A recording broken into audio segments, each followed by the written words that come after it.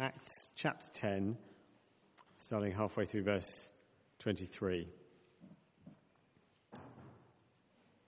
The next day, Peter started out with them, and some of the believers from Joppa went along. The following day, he arrived in Caesarea. Cornelius was expecting them and had called together his relatives and close friends. As Peter entered the house, Cornelius met him and fell at his feet in reverence. But Peter made him get up. "Stand up," he said. "I am only a man myself." While talking with him, Peter went inside and found a large gathering of people. He said to them, "You are well aware that it is against our law for a Jew to associate with or visit a Gentile. But God has shown me that I should not call anyone impure or unclean. So when I was sent for, I came without raising any objection. May I ask why you sent for me?" Cornelius answered, 3 days ago I was in my house praying at this hour at 3 p.m. Suddenly a man in shining clothes stood before me and said, "Cornelius, God has heard your prayer and remembered your gifts to the poor. Send to Joppa for Simon, who is called Peter. He is a guest in the home of Simon the tanner, who lives by the sea." So I sent for you immediately, and it was good of you to come. Now we are all here in the presence of God to listen to everything the Lord has commanded you to tell us. Then Peter began to speak. "I now realize how true it is that God does not show favoritism, but accepts from every nation the one who fears him and does what is right. You know the message God sent to the people of Israel, announcing the good news of peace through Jesus Christ, who is Lord of all. You know what has happened throughout the province of Judea, beginning in Galilee after the baptism that John preached. How God anointed Jesus of Nazareth with the Holy Spirit and power, and how he went around doing good and healing all who were under the power of the devil, because God was with him. We are witnesses of everything he did in the country of the Jews and in Jerusalem. They killed him by hanging him on a cross, but God raised him from the dead, and on the third day caused him to be seen. He was not seen by all people, but by witnesses whom God had already chosen, by us who ate and drank with him after he rose from the dead. He commanded us to preach to the people and to testify that he is the one whom God appointed as judge of the living and the dead. All the prophets testify about him, that everyone who believes in him receives forgiveness of sins through his name." While Peter was still speaking these words, the Holy Spirit came on all who heard the message. The circumcised believers who had come with Peter were astonished that the gift of the Holy Spirit had been poured out even on Gentiles, for they heard them speaking in tongues and praising God. And Peter said, "Surely no one can stand in the way of their being baptized with water. They have received the Holy Spirit just as we have." So he ordered that they be baptized in the name of Jesus Christ. Then they asked Peter to stay with them for a few days. This is the word of the Lord. Thanks be to God.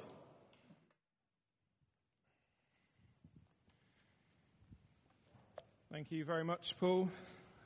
We are going to spend a few minutes looking at that passage, so do keep it open. Page 1104, if you've closed your Bibles, and we're going to pray. Heavenly Father, thank you for these words we've just read, and as we think about them now for a few minutes, help us to have a big vision of what you have done and are doing in the world. Amen. Well, I don't know if you've ever had that experience where, in hindsight, you realise your expectations have been quite limited compared to what happened in the outcome. A bit like your expectations were completely blown open. As I was thinking about this week, one of the obvious examples that sprung to my mind was from when I worked before training for ministry. Now, some of you know I worked for a software company before I began training, and we made software for councils up and down the country. And during my time working there, one of the councils we worked quite closely with approached me and said, "Would you like to develop a new piece of software for us? We think that this would work quite well. It would be for all our customer service staff and as a citizen came to us, you could present us with some information about them, and we could record the various bits of information that they want to tell us, and we could process their inquiry." And it sounded really interesting. So we agreed to do it. I took the lead on this project, which meant I was developing designs. I was managing the drawing up the specifications, the liaising between the customer and our teams, all the implementation, even future roadmaps of what this might look like. And then I went to our first proper meeting about it, and I was handed 6 A4 bits of paper with hand-drawn diagrams of what these computer screens could look like. I mean, it wasn't much to go on, and I guess my honest expectation at that point was like, this will be fine, but it's only going to work for these guys and maybe 1 or 2 other councils. It's quite basic. It's quite specific to the way that they work. But we began the development. Those drawings became a prototype. A prototype became a alpha release, and then we had a beta release. Each week, I was driving from where we lived in Cambridge to this council every Thursday to show them the progress and get the feedback. It wasn't straightforward. There were lots of setbacks, and that doesn't help raise any expectations. But long story short, the council went live with this piece of software about a year later, and it worked well for them. And I thought, great, we've completed the project. It might be 1 or 2 other councils would be interested. But in hindsight now, my expectations were clearly way too limited. What I hadn't expected is as we started talking about the work we'd done, started demonstrating it to other councils, that they'd become very, very interested. In fact, so much so that they wanted to use it and develop it further, to the point where when I left to train for ministry, I was demonstrating this piece of software to 2 or 3 councils a week. It was the fastest selling piece of customer service software in the UK local government market. From 6 bits of hand-drawn paper to a piece of software that was being used by a good number of councils, including in one county, every single council was using this piece of software. It was an exciting time. And my limited expectations had been blown wide open by what had happened. Now, I wonder if you've had a similar experience where you look back and thought, not much is going to happen. And then far more did. And I think that's what's happening to Peter here in Acts 10. To some extent, if we've worked through Acts up until this point, the apostles have had quite limited expectations. They've been working, although lots of exciting things have happened. They've seen Jesus ascended, the Holy Spirit has come, they've boldly proclaimed the gospel, the church has grown. But they've been working in a relatively small geographical area, amongst quite a limited number of people. They've been in Jerusalem, amongst the Jews, places and people they knew well. And they'd had their bumps along the way, their setbacks, which hasn't probably helped their expectations.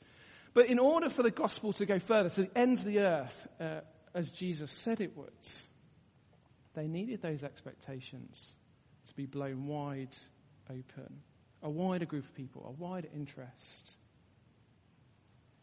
And Acts 10 and 11 serve that purpose as we work through Acts. Blowing those expectations wide open. There's an 18th century Italian painting of the scene of Acts 10. Because it's a chapter that begins with Cornelius. Cornelius is a devout, God-fearing man, but clearly a Gentile. That means he wasn't a Jew. He wasn't part of God's Old Testament people. And in Acts 10, verses 1 to 6, we read about how he receives a vision from God to go and send some people to fetch Peter. Now, as those people are going out, Peter also gets a vision. That's in verses 9 to 16. And it's a slightly stranger vision because it is a sheet coming down from heaven with animals on it. And him being told to eat the animals. Now, the animals on the sheet, some were what the Jews considered clean and were allowed to eat, and some were unclean and Jews weren't allowed to eat them. But Peter is told in this vision to eat both. And it's clear that at first he does not understand the meaning of that vision. But he's also told that these men would come and he was to go with them to see Cornelius. So when they arrive, off he goes, and that's where our reading began in that second half of verse 23 underneath that heading. The next day, Peter started out with them, and some of the believers from Joppa went along. The following day, he arrived in Caesarea. Cornelius was expecting him and had called together his relatives and close friends. As Peter entered the house, Cornelius met him and fell at his feet in reverence. You can kind of see Cornelius must have heard something about Peter. You know, as Peter approached, he falls at his feet. And I wonder if that shows that Cornelius kind of got something, but didn't really get the gospel, the fact that he falls at the feet of Peter. Peter has none of it. He tells Cornelius to get up. I'm only a man. You know, I'm not a god. Don't bow to me. And actually, as they enter the house, they're walking in as equals, chatting. And they walk in, and Peter sees this crowd of people. I imagine he's quite shocked at the number of people that Cornelius has pulled together for his arrival. This is not somewhere Peter has been before. It's not someone he knew. It's not a welcome home party. This is just Cornelius' friends, a family that he's rapidly gathered together to hear what this man that God had commanded him to go and get would have to say. And when Peter sees them all, he says this in verse 28. He said to them, "You are well aware that it is against our law for a Jew to associate with or visit a Gentile. But God has shown me that I should not call anyone impure or unclean. So when I was sent for, I came without raising any objection. May I ask why you sent for me?" As you work through the narrative of Acts 10, it's not entirely clear at what point the vision that Peter received from God, he understands it. But Luke has kind of deliberately left it in the story as he tells it to hear, so that we as readers can pick up on its significance. See, the reason for God showing these clean and unclean animals to Peter was that in Jesus' new kingdom, those categories of clean and unclean didn't exist anymore. Not just to foods, but more importantly, as Peter is discovering, to people as well. No longer Jew or unclean Gentile.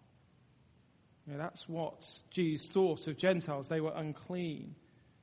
They wouldn't have gone into the houses. They wouldn't have eaten with them. They wouldn't have shared any religion with them. But those categories just don't exist anymore. You can see in verse 28 that Peter's expectations are beginning to be blown wide open. He can engage with these Gentiles. But actually, God is going to blow it wider even still. You see, off the back of Peter's question, Cornelius explains why he sent for him. And then he ends in verse 33, the second half of verse 33 there. "Now we are all here in the presence of God to listen to everything the Lord has commanded you to tell us." Peter's got a captive audience. And if we've learned anything as we've gone through Acts, Pete to his mates. Peter doesn't miss those kind of opportunities. And so verse 34, Peter began to speak. "I now realize how true it is that God does not show favoritism, but accepts from every nation the one who fears him and does what is right." And in just those two verses, I think we get, as Peter begins one of his next great evangelistic speeches, we get the very heart of what this passage is all about. God does not show favoritism. God does not show favoritism. Now, that's not to say, let's just be clear of one thing before we go any further. That's not to say that God did show favoritism in the Old Testament. There was always a way for the Gentile to become part of the Jewish community. And for men, that was demonstrated and shown through circumcision. Hence why you get the reference to the circumcised believers in verse 45. It's not really about that God does not show favoritism, but the reason I think it's put here like this is that actually what's happening is Peter's thoughts are being readdressed. And as we see, if you would read on into the start of chapter 11, actually it's the other apostles and believers as well. They need their expectations readdressed. The view of who could be included in God's people has changed. God does not show favoritism. You see, it's no longer about circumcision or nationality. God accepts from every nation the one who fears him and does what is right. It doesn't matter about backgrounds. It doesn't matter about nationality, ethnicity, social standing, financial income, physical ability, educational pedigree, employment or your lack of it, marital status, where you live, your family background, whatever it is. All these things are stuff that we use to categorize people. But God doesn't show favoritism. Actually, it's anyone who fears him, anyone who recognizes who they are before him and their need for Jesus' atoning sacrifice. Anyone does that. Anyone who does what is right, i.e. there's an outworking of their faith that it's displayed. Anyone like that is accepted by God. And do you see what that means? The gospel is for anyone. Anyone here tonight. It doesn't matter if you feel inadequate. It doesn't matter if you came here tonight hurt and downcast. It doesn't matter if you don't feel part of the in crowds. It doesn't matter where you're from. It doesn't matter your backgrounds. That invitation, the gospel, is thrown open to anyone. God does not show favoritism. That invitation is thrown out not because of who you are, but because of who Christ is. And that's what we see in Acts 10 as Peter continues his gospel explanation. We don't have time, I wish we did, to look at it in detail. Go back over it and read it. It shows us the key points of the gospel. But let's just pick up the last couple of sentences that he uses after he's explained how Jesus was sent into the world with power. He was killed on a cross. He was risen from the dead. Peter has witnessed all these things. Peter says in verse 42, he commanded us to preach to the people and to testify that he is the one whom God appointed as judge of the living and the dead. All the prophets testify about him, that everyone who believes in him receives forgiveness of sins through his name. Can you see what Peter's saying here? There's a judgment coming. Jesus is going to be the judge. And he's going to be the judge of everyone, both the living and the dead. But everyone, no matter who you are, no matter your background or anything else, who believes in Jesus receives that forgiveness of sins. In other words, everyone who believes in Jesus will be judged as though they've done nothing wrong, as though they've kept God's law perfectly, and they'll be welcomed into eternal life. You notice the criteria there is nothing to do with your background, nationality, or anything like that. It's about how you respond to Jesus. And Peter's expectations about who will respond are now getting blown completely out of the water. Look at verse 44.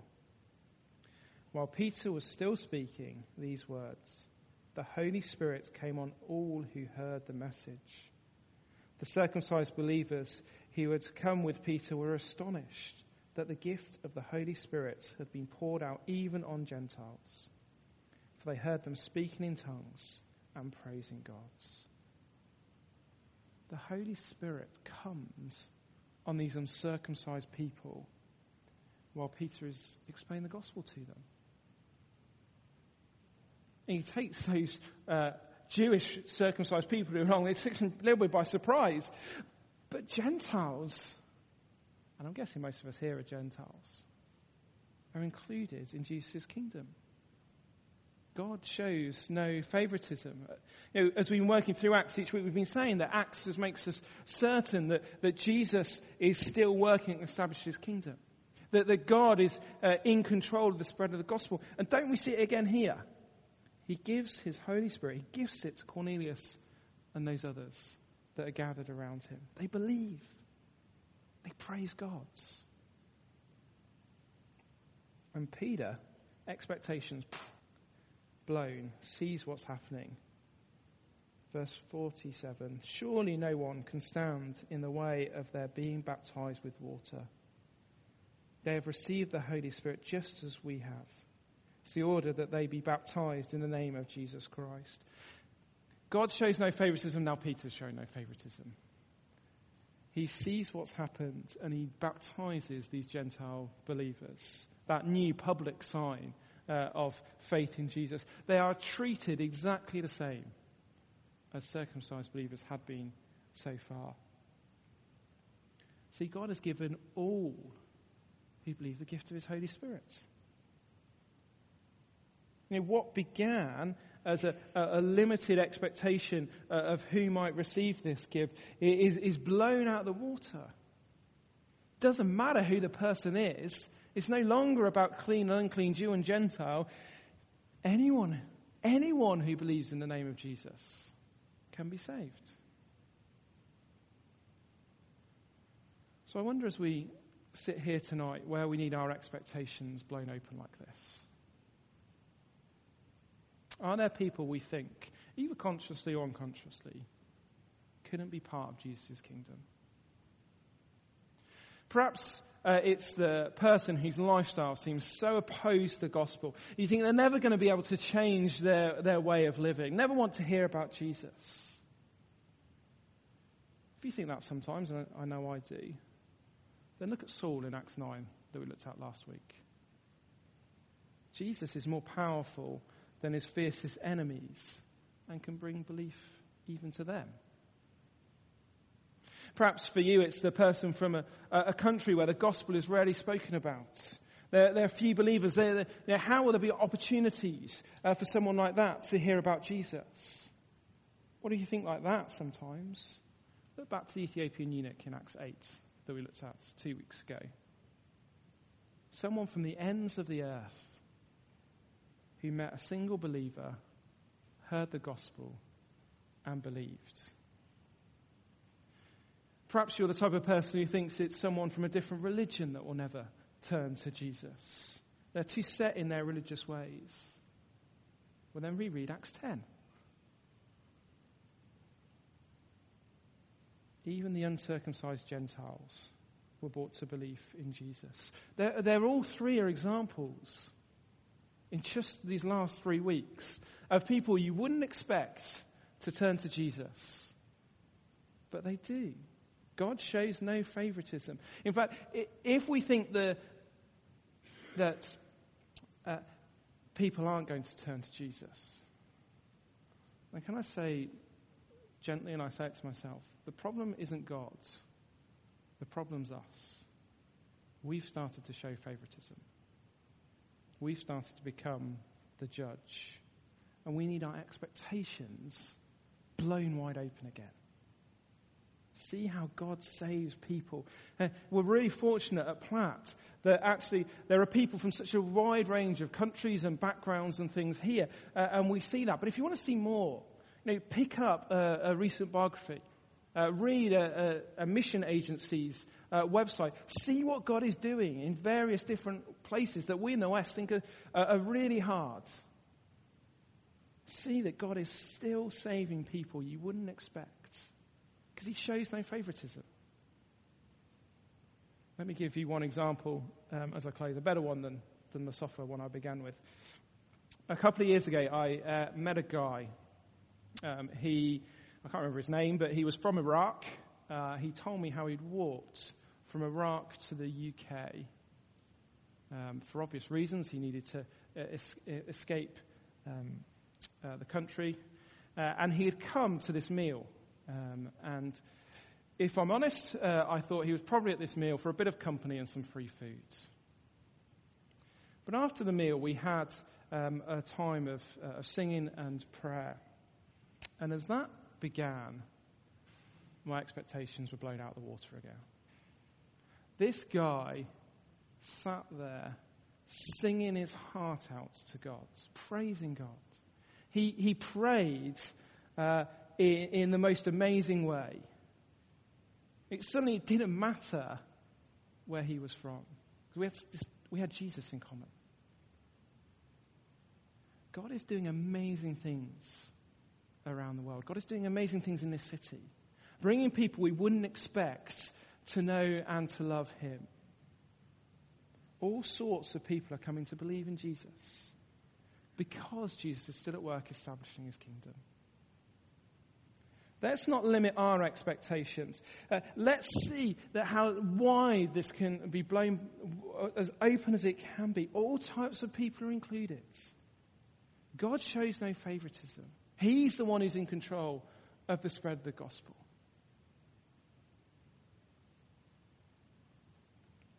Peter's expectations will certainly change that day. And let's pray ours would be too. I now realize how true it is that God does not show favoritism, but accepts from every nation the one who fears him and does what is right. Lord, may we know those truths too. Amen.